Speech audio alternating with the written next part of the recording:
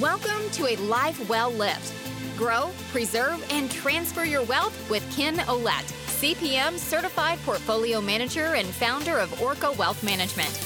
In this podcast, he will provide some clarity in setting goals needed to build, preserve, and transfer wealth, and overcome some of life's financial obstacles. Ken provides actionable steps to help you plan through your financial ups and downs in a way everyone can understand. Join us on this journey where Ken will explore many financial avenues, drawing from his 3 decades of experience in helping others avoid risking a lifetime's worth of work and savings by not having a plan and a strategy in place. Now, on to the show. Once again, here we are. Welcome to A Life Well Lived with Ken Ouellette and Orca Wealth Management. Today's topic: principles to successful fixed investing. Ken, I have no idea, but that kind of sounds cool. I mean, principles to successful fixed investing. Yeah, it's not most people's favorite topic because it hasn't been something that's been really utilized over the last probably 15 years, but we're going to make fixed income investing exciting today. So I hope that the listener enjoys it. I have coffee. I'm ready to go. Make me learn something here. Well, first, I'd be remiss if I didn't say, hey, Don is a veteran, and thank you for your service. Thank you for hearing the call and accepting. It was a very positive experience in my young life, and thank you very much. Thank you. Tell us a little bit about it. So, how did you serve? What did you do? How many years? Well, I went to college and signed up after my first year in college, and went on submarines. Wow. Very unique. Yeah. Just like my father. And so it was kind of that aspect of it was fun. And then they sent me to school, went to college, and then got out. And so, I mean, I managed to use the military to all I can be. Well, good. Well, we're glad that you served, and we really do appreciate your service on this day of remembering our veterans. Thank you very much. Yes. And also, I'd be remiss if I didn't mention happy anniversary to you and your wife. How many years now? Yeah, 19 coming up tomorrow. Thank you for remembering. Yeah, good family, man. Yeah. Send a bottle of wine, and something small. Yeah. Okay, fixed income. Back to business here. Yeah. So, what is it? Well, what I thought we'd try to cover is the main 4 points, 3 or 4 points that really are the fixture in fixed income, that really are the main points that people need to know that I think will help them along their journey in this type of investing. So I think, as you alluded to, what is fixed income for those that don't know, and why is it important, I think is a good question to ask. So that's me. Yeah. So I like to think of it, or have people think of it, fixed income as kind of the foundation of your home. So one of the things with fixed income is that it's fixed. And so it should be the secure base of your investing portfolio. So what do you think is the one thing that people don't like about equities or stock investing? Well, you can't really guarantee what's coming out here in the long run. It's all up in the air. Yeah. We in our parlay, we parlay that into the word volatility. Right. So people don't like volatility in the markets. They like the upside, but they really don't like the downside. And so that's called being human. Yeah, that's part of being human. Right. And so unfortunately, with equity investing, you have to put up with those periods where, it feels like you're losing money for an extended period of time. And what good fixed income will do is it will make you feel like you're not losing money for an extended period of time during those periods. Right. And so we like to use fixed income to moderate the portfolio to give us a return on a fixed basis, and it helps lessen that volatility or risk of the overall portfolio. So with that, you would think, well, why has not fixed income been a larger portion of people's portfolios over the last, let's say, 15 or 20 years? Yeah, I'd wonder. I mean, if it's so good, I mean, anything you can guarantee like that, I would say give it to me. Right. So the challenge is a guarantee is only as good as what it provides, right? And so over the last 15 years, interest rates have been where? Up and down. Well, now they're going up. Yeah, now they're going up, but they've been very, very low. The last 15 years? Yeah. Like zero. Yeah, close to zero. So there's been no meaningful return gleaned from fixed income investing. So it kind of lost its luster.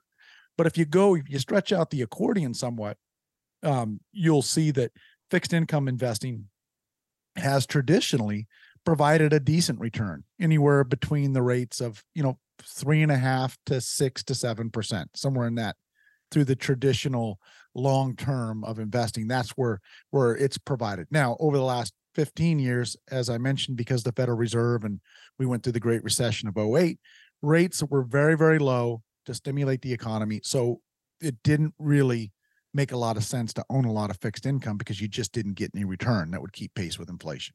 Yeah, like a savings account, like you get 2 cents every month. Oh, thank you. Yeah. It just wasn't productive to own a lot of fixed income. So then we kind of get into what are the individual components that comprise fixed income. And so for that, I'll start with the most conservative and kind of work my way down the ladder of stuff that's less guaranteed or has less of a certainty to it. So the number one item that people typically think of in fixed income would be treasuries, right? So you have treasury bills, which last anywhere from 0 to 2 years. And typically you buy them at a discount. So you buy $1,000 treasury bill, you buy it for $950. It matures at $1,000. You get the $50 at the end. Okay. So it doesn't pay through that period. Now the treasury, those kinds of ones I see that like my son got one from his grandpa, and we've had it in our safe deposit box forever, and it's never gotten more. Right. I mean, he should have cashed that puppy in the moment it matured 10 years ago, but it hasn't. Yeah, those are savings bonds. Those are EE bonds or what have you. And those are typically distributed by a bank. And so those are, you buy at a deep face value and they have a long-term maturity. But you're right. People have to check those because sometimes they, particularly the older bonds, they'll stop paying interest. So we always tell people if they've been in that safety deposit box for decades, you kind of got to take a look at them and run those through the computer to see what the value is and if they're still paying interest. But yeah, there's a similar concept, but only a longer term on those. So then we have treasury notes, which are anywhere between 2 and 5 years. And those pay semi-annual interest. So you get paid twice a year. So if it pays 5%, you're going to get that 5% in increments of 2.5% every 6 months to equal 5% for the year. Okay. And then you have longer term bonds, and those go all the way to 30 years. And those are the long-term treasuries that kind of the bellwether, the long-term rates. And so those are all the treasuries are backed by the full faith and credit of the U.S. government. All right. What does that mean? It just means that they have the taxing authority, right? They can tax and they can print money to pay those obligations, as we're seeing in the news now quite readily almost every day. Yeah, so they're basically guaranteed. You're going to get what your value is, no matter pretty much whatever happens. Absolutely, because the government will just do like they do now. They'll just raise more debt and pay it off. So those are explicitly guaranteed by the U.S. government. And then you have federal agency bonds, which have the same similar structure. Those would be Federal Home Loan Board, FDIC. The old Tennessee Valley Authority were big. Fannie Mae, things of those that kind of add liquidity and smoothness to our mortgage markets. The Federal Home Loan, Federal Farm Credit, things of this nature that are federal agencies that are not guaranteed by the U.S. government, but they're implicitly backed by the U.S. government.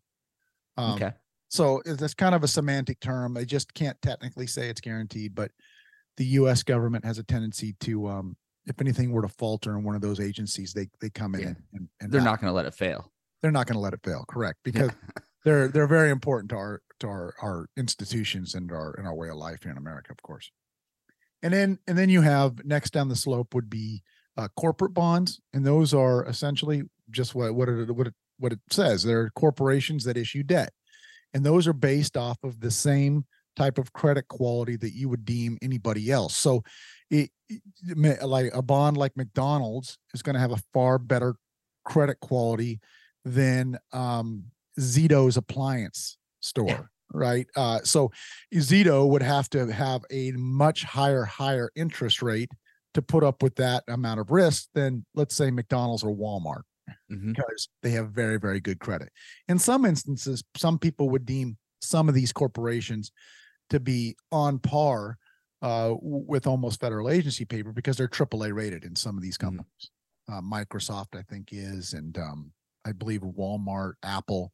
They have very, very, very good ability to pay their credit and longevity. Yeah, and longevity, right? And yeah, they've been around forever, and they're making money still. Exactly. So for that, you're going to get on par with probably Treasury or federal agency type return or interest rate because they are so safe. Do these businesses do that often? Yeah, sell bonds. Corporations sell tons and tons and tons of bonds, particularly depending on where we are in the interest rate cycle, and we'll talk about that in a minute. But yeah, they use it to build factories, to manufacturing facilities, to new plants, new anything that they want to expand. Oftentimes, they will raise debt versus equity. So that's a good question. So it's a very, very liquid market. In fact, the fixed income market, many people don't know, is far larger than the equity markets. It's It's multi trillions of dollars globally. So you not only think of us and all the corporations that we have that have to issue debt, but all across the globe, whether it be Japan, China, Europe, you name it, they are issuing sovereign debt or corporate debt. Sovereign debt would be country debt. Okay. Yeah, I'll take that. And then down the line too, then you have bank CDs, and that's traditionally what people oftentimes think of when they think of fixed income. Sometimes is they go to the bank, they buy a 1-year CD, so that would be deemed fixed income. You're doing it for a particular maturity. You're loaning the money to somebody, and they have a promise to pay you a particular interest rate over that period, and they promise to pay you the principal back when it matures, which is very safe. Right. Depending on how good the issuer's promise is. That's what he said. But I mean, you wouldn't be buying Joe Schmo appliance. No, some people do. Some people do, and that would be called high yield bonds. Okay, or used to be called affectionately junk bonds, and they were really big. I've heard that term. Yeah, back in the particularly the late 80s, when a lot of hostile takeovers were taken over, they would use a lot of junk debt. And that market kind of collapsed a little bit. It's since been reborn, and now they call it high yield debt. They just kind of changed the name, but it is essentially the same things. Those are lower credit quality companies that issue a lot of debt, and they pay you a good amount for that. But that's commensurate with a lot of risk. Right? Yeah, they're not the best of credit quality. So there's a chance that when we go into a recession, you're going to get a fair amount of defaults, 5 to 10% of those. So that's something to keep in mind. And one other area I'll just touch on briefly, but there's also people can use fixed annuities, which tend to look and mirror fixed income, but they're essentially an insurance product. So they have the same maturities, sometimes 1, 3, 5, 10 years. And the insurance company has a promise to pay you an interest, and they promise to pay you that principal back when it matures. The difference is it's tax deferred and it's done by an insurance company. Yeah. So, but that can be classified as some form of fixed income as well in someone's portfolio. Are money market accounts, and that's the same thing? Well, we consider those cash and cash alternatives. So, cash, because it doesn't have a real, it's got a day-to-day liquidity. Oh. It's not really a fixed vice, because the yield on a money market changes every day. Oh. Yeah, slightly, mostly, but it will change slightly every day with the short-term treasury rates. So yeah, that's a good question. So money markets have a place, but they're typically on your cash side of your allocation. Okay. All right. So with that, that's a good segue into the explanation of the yield curve, because the yield curve, people hear yield curve and they're kind of, whoa, we got to get into some math here. Is there algorithms? What's at stake here? Yeah. So, I don't know what a yield curve is. Right. I yield when the lights on the bus go yellow, and that's about the curve. Right. Is why my speed to slow down. I think the spelling is the same, but the meaning for the word yield is a little different. So in this tense, we're looking at the yield or the interest rate that it pays. And so if I could have the listener kind of visualize this a little bit, you would think a traditional yield curve would be at the bottom. So if you have treasuries or that are short-term in maturity, let's say less than 1 year, you would think that those would pay less than a 30-year bond. And in the middle, you'd have the 10-year. So the yield should slope upwards, or the yield or the interest they pay you should be greater longer term. Now, why do you think that would be, Don? Well, because you're tying up, I'm putting out the more risk because of the longer time frame. My money's tied up. Yeah, precisely. So if you're giving it, so in 1 year or 6 months, you can kind of dictate what the environment's going to look like, right? You can pretty much say, okay, well, our country's not going to default and we're not going to have anarchy probably in 6 months, right? But now if you're thinking 30 years, a lot can happen in 30 years, right? And I'm guessing on that business going to be still up and running in 30 years. And on the corporate level, for sure. That's a huge factor. But even in treasuries. So you're saying, hey, I'm going to expect you to pay me back in 30 years. And for that, you're going to have to pay me a little bit more money because there's a little bit more risk on this longer term. Mm-hmm. Okay. So that's what the yield curve is. They pay you a little less at the beginning, traditional yield curve I'm speaking of. And then on the longer term, you're going to get paid more. Now, what do you think? Well, I'm looking at a graph and I'm saying the bottom line is my years. Yep. And it should be kind of like exponential, kind of going up. Exactly. On the front. Okay. All and right. that's a regular yield curve. That would be the traditional 99% of the time in the economy that we see.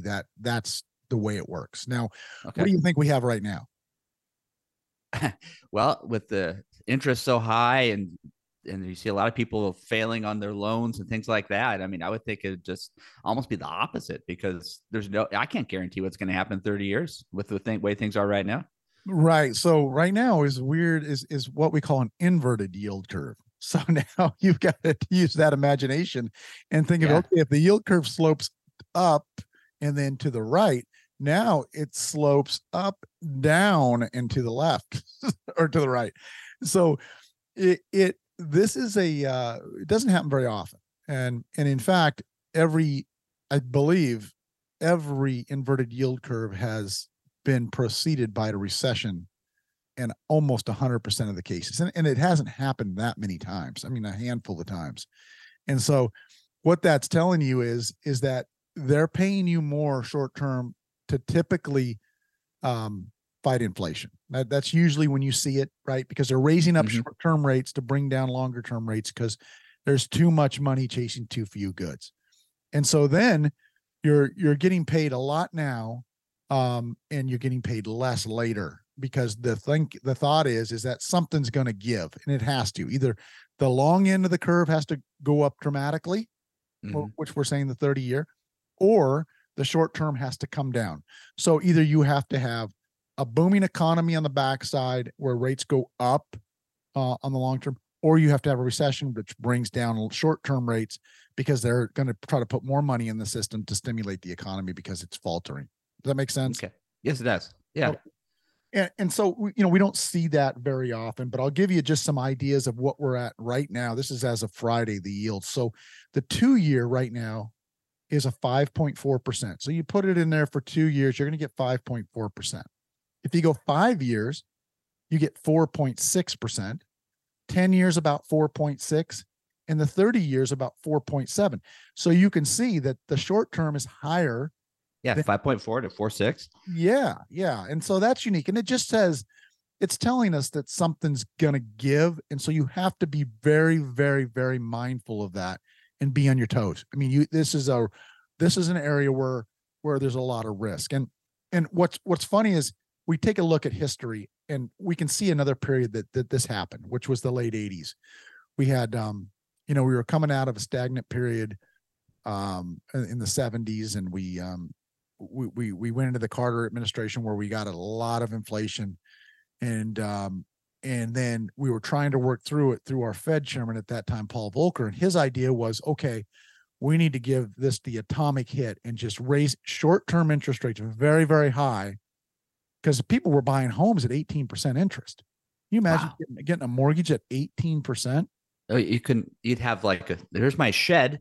Yeah. You couldn't afford anything because you're paying it all in interest. Right. And so what he did was he raised short-term rates to almost about 20%, if you can believe that. Now, here's the funny thing is that the 30-year Treasury, U.S. Treasury, at one point yielded 16%. Wow. That doubles your money, U.S. guaranteed, every 4.5 years. Oh, yeah. Sign me up. Now, I started in the business in 1991, 92. I came across so few people that had 30-year Treasuries. And why do you think that is? Well, I mean, there had been something else going on. Right. They were thinking to themselves, if I could get 20% in a money market, why would I tie up money for 30 years for 16? It was seriously 20%. Yeah. Wow. So everybody went short term instead of thinking strategically and thinking, okay, I can guarantee my money will double every 4.5 years by the U.S. government. All I got to do is tie it up for 30 years. I ran into so few people that had long-term treasuries, and it was all because of human nature. Everybody wants the most they can for the shortest period. And we're seeing that today, right? Short term, the money markets are paying 5.5. Don't have to tie it up, day-to-day liquidity, and you're only getting 4.5 on a longer term treasury. So, what I would tell people is you have to look at that yield curve and say, okay, where's the risk here? Something's going to give. I need to be positioned along that yield curve to take advantage of either way. Hedge your bets, in other words. All right. So we talked about the yield curve. Does that resonate with you, Don? Can you understand? Does that make sense to you? Totally. But I mean, it's not something that, as far as being I would never have any idea even where to look or how to look at it. Or now I understand what it is. But I mean, that's something that, I think that you would be doing. Yeah. It takes, a lot of people will take a lot of time and care, and we're going to get into that, some of the major risks here next, but a lot of people will take a lot of major care into picking a good mutual fund or an individual stock, and then just haphazardly just roll over their CDs or their treasuries or their bonds when they mature into the same maturity. And so we're going to talk about why that's a risk now. So there's three really major areas of risk when you're thinking of fixed income, and they're predominantly very large. So in my experience in 3 decades, I've seen more money lost in fixed income than I have in equity markets. And why do you think that is, Don? People not paying attention? Well, yeah. Well, I mean, if the fixed income stuff is guaranteed, how can so much money be lost? Well, versus equities. I don't know. You tell me. Where are we at? If you're a good equity investor and you're patient, what does the market do over time? It goes up. It goes up. It's an up escalator. It might stop sometimes, but the Dow started at 0, it's now at 33, sort of 33,000. So, it builds upon itself. Fixed income does not do that. All right. Fixed income, once you lose that money or you do something wrong or stupid with it, it doesn't come back. It doesn't build upon itself. You have to be as cautious. I would say maybe even a little bit as diligent as you would be on your equity side. And we're going to see why. So the three major reasons are reinvestment risk. Okay. Reinvestment risk is a big one. So let's say that, that you buy a 5-year treasury. Okay. And it yields you 5%. Yeah. All right. And when it comes due, the next treasuries, the next 5-year treasuries are yielding 2.5%. So what happened there? The value went down. Yeah, your income just essentially got cut in half. Yeah, if I rolled that from 5 and I'm expecting to get 5 and I roll it over and don't pay attention to it, I just lost half my interest are coming back. Right. Your standard of living not only dropped because inflation, which we'll talk about in a minute, but you have a reinvestment risk. So when that money comes due, it may, if interest rates are lower, it may have a lot less income that's involved. And I went through this in the 90s when I would see people with a lot of fixed income investments in terms of CDs and things of that nature, because people were still a little bit leery of the market in the early 90s because they had went through the 87 crash. The 70s were still a pretty good memory for a lot of folks, and they just didn't have a lot of confidence in equity. So a lot of people had a preponderance of their allocations in fixed income. And so I would meet with people and try to get them to move a little bit into equities just for the inflationary risk and the reinvestment risk. And I remember these would be people that you'd have a real problem getting them to move into equities. And so they kept with the fixed income, and so the rates were high in the late 80s and 90s. So they were getting 8-9%. Then those bonds matured, and then they were getting 6. And then those matured, and then they were getting 4. And those matured, and then they were getting 3. So these people were going out to dinners 3 or 4 times a week with their friends. It went down to 1 time a week. Then it went down to 1 time a month. They were going to dinner. Then all of a sudden, they're thinking about, is there something at St. Vincent de Paul that we can go down and maybe get to fish dinner? Yeah, I'll go plant a tree and help them out, and they get a free dinner. Right. That's what fixed income can do to you if you just predominantly stick in fixed income and you don't pay attention to reinvestment risk. Okay. So really, fixed income, you need to pay attention to when things are coming up and when they're done, and especially with your yield curve. That's really interesting, just how it goes down, and you have to predict, okay, when do I want to get out? Can you pull out of yours? If I get a 5-year, can I pull out in 3? Yes. Yeah, you can. Now, so that's one of the reinvestment risks as well. So if you can always liquidate your fixed income early, as long as it's a liquid type of security, whether, the treasury market's the most liquid in the world. And liquidity is 2 things. One is you can get your money within 3 days, and also you can get the money at what the market shows you can get it at. So some people think, well, I can get my money in 3 days, but there's an illiquid market, so you don't really know what you're going to get for it. All right. Yeah. The treasury market will tell you exactly what you're going to get for it. And so you can get out of that. So, but that your bond will have to be either appreciated or discounted versus where rates are at today. So if you have that same 5% example, and you want to get out early after 2.5 years, right? You're looking at a 2.5% bond or 2.5-year bond that's paying 5%. So it's shorter because you've been in it half the time. Yeah. Right? So then you would look at the equivalent market.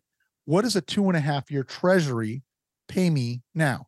So if the 2.5-year treasury now pays 7%, right? Who wants your 5%er? Yeah. You'd have to downgrade it to make it equivalent to the bigger one. Right.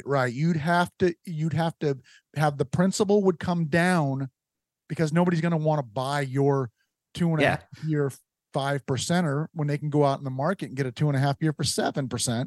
So they'll discount yours to equal the 7% now. So we call that, you'll take a haircut. Right.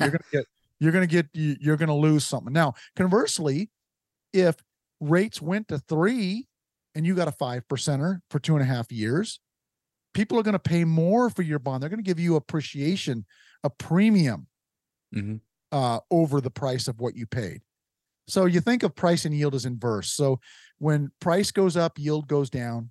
When yield goes up, price goes down. All right. That's how your typical investments will look. And we'll get to why that's so important in a minute. But just for right now, that reinvestment risk is one of the huge items. So then you next have opportunity loss. Okay. You tie up in a long term, you buy that same, let's say you go 10 years at that 5%, you tie it up long term. Then we get into an environment where we go into a higher rate environment. And now instead of 5%, the newer bonds are at 7%. You don't want to take the haircut and sell early. You want to hold until maturity because you want to get your principal back. But what have you given up? Well, the other 2% or so. Right. Nice. I mean, right. You're kind of stuck at 5 when everybody else is getting 7, and maybe next year they get 8, 9, 10. But then maybe next year they don't. So that's why you've got to have a little bit of everything on that yield curve to take advantage of that. But that's a biggie too. So then that leads into inflation. So here's the worst curmudgeon of fixed income investing is that you buy a 10-year treasury at 5%, and then the new ones go to 7, You wait it out because you don't want to take the principal loss.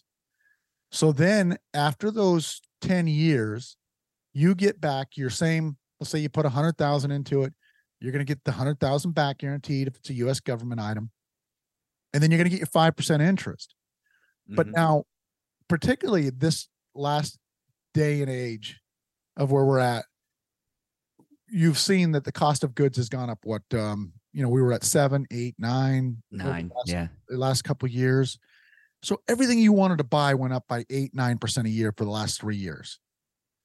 Now, if you got that same money back over 10 years, what is that 100,000 going to buy more or less goods? But less. A lot less. Yeah. So then you got less interest to go and do stuff with. Everything costs more, and you got back the same money you put in 10 years ago, which buys you a third less goods. I mean, that we have a term for it in finance that I've kind of thought of. I call it financial stroke, because you don't know the symptoms, you don't feel them, you feel fine, you feel okay, but then all of a sudden, just boom, it hits you, and you can't do things, you can't spend money, you're stuck. And so that's why opportunity risk and inflation is a big thing when it comes to fixed income. Okay. All right.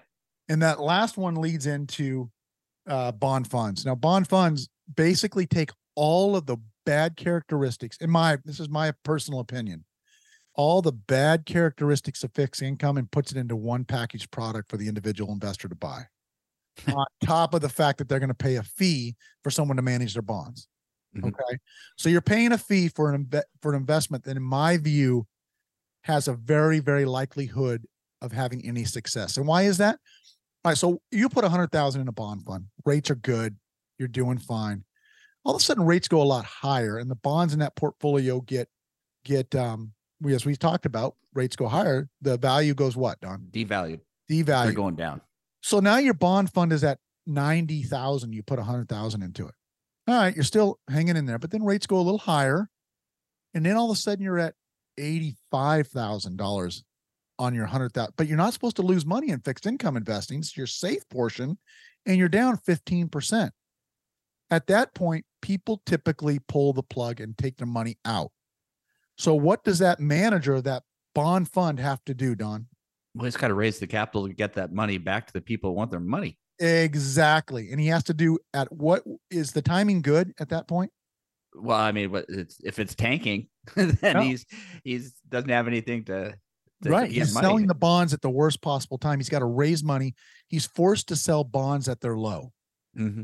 right? To meet redemptions, the people that want the money in the bond fund. Okay, so then he meets that. So then when rates are low, he gets a lot of money, right? Because people want to find yield somewhere.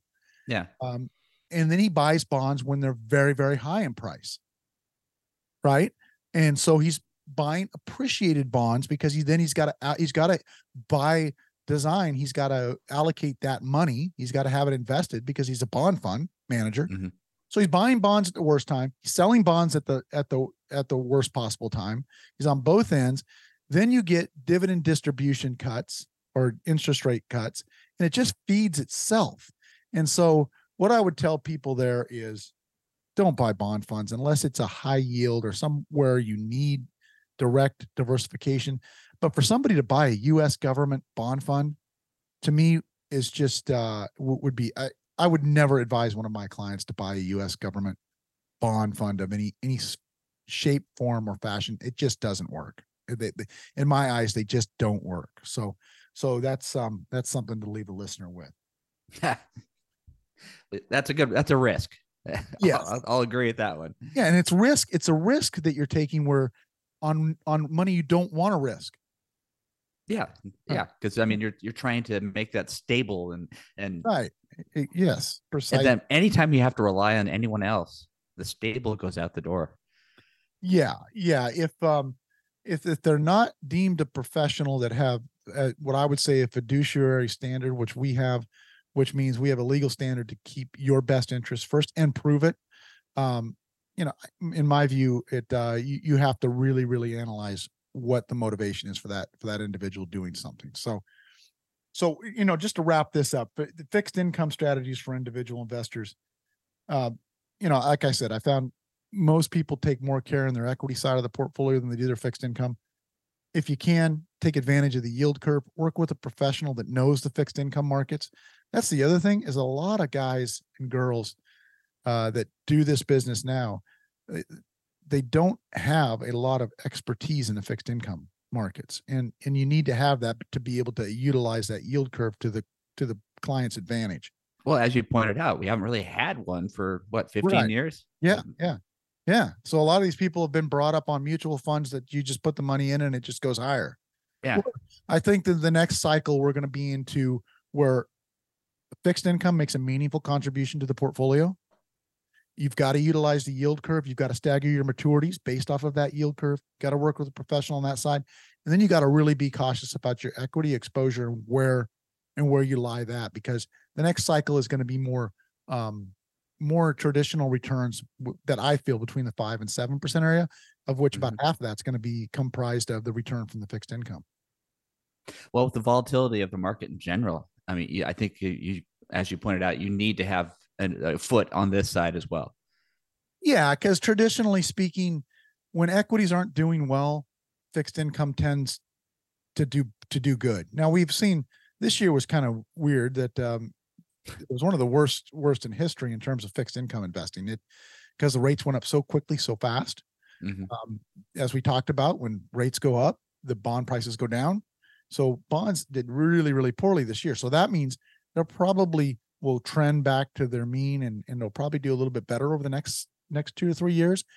So, when traditionally speaking, when things don't look real good in the equity markets, the stock market, people tend to look for safety. And so bonds typically do pretty well. And I think we could get into that type of cycle over the next 2 to 3 years. So Ken, if people are really into this, you can do it yourself, but I just don't see how, when you have someone like yourself that you look at this every day, this is what you're living for, and you get into it. And you can't be the geek that wants a nerd that wants to look at this all the time. You can't do it yourself. I don't see it. Yeah. I mean, I have that yield curve staring at me, because the yield curve changes slightly every second. And, it stares at me about 9-10 hours a day. So yeah, when we meet with somebody new, we look at we assess their fixed income portfolio. We look at the risk that's involved, whether it be reinvestment risk, whether it be opportunity risk, the quality risk that they may have. We try to purge out any bond funds that they may have that we think are unproductive, and then take a hard look at where we are right now, where we think the yield curve's going, and put their fixed income investing along that yield curve with as little risk to principal as possible. Right on. So if they want to get a hold of you to talk to you, how would they do that? Yeah, the best place is at kind of a central landing spot would be our website, which is Orca, like the killer whale, or like the print on the back of Quint's boat and Jaws, ORCA, wealth like money, WEALTH. So it's orcawealth.com.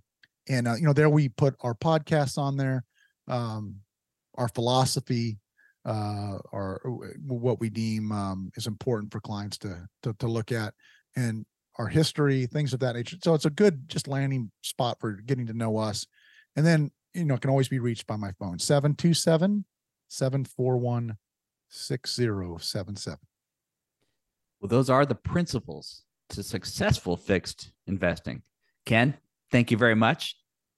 Hey, thanks, Don. And once again, thank you for your service. We appreciate you. Thank you very much. Thank you very much. People, a life well lived with Ken Ouellette and Orca Wealth Management. Till next time, Ken.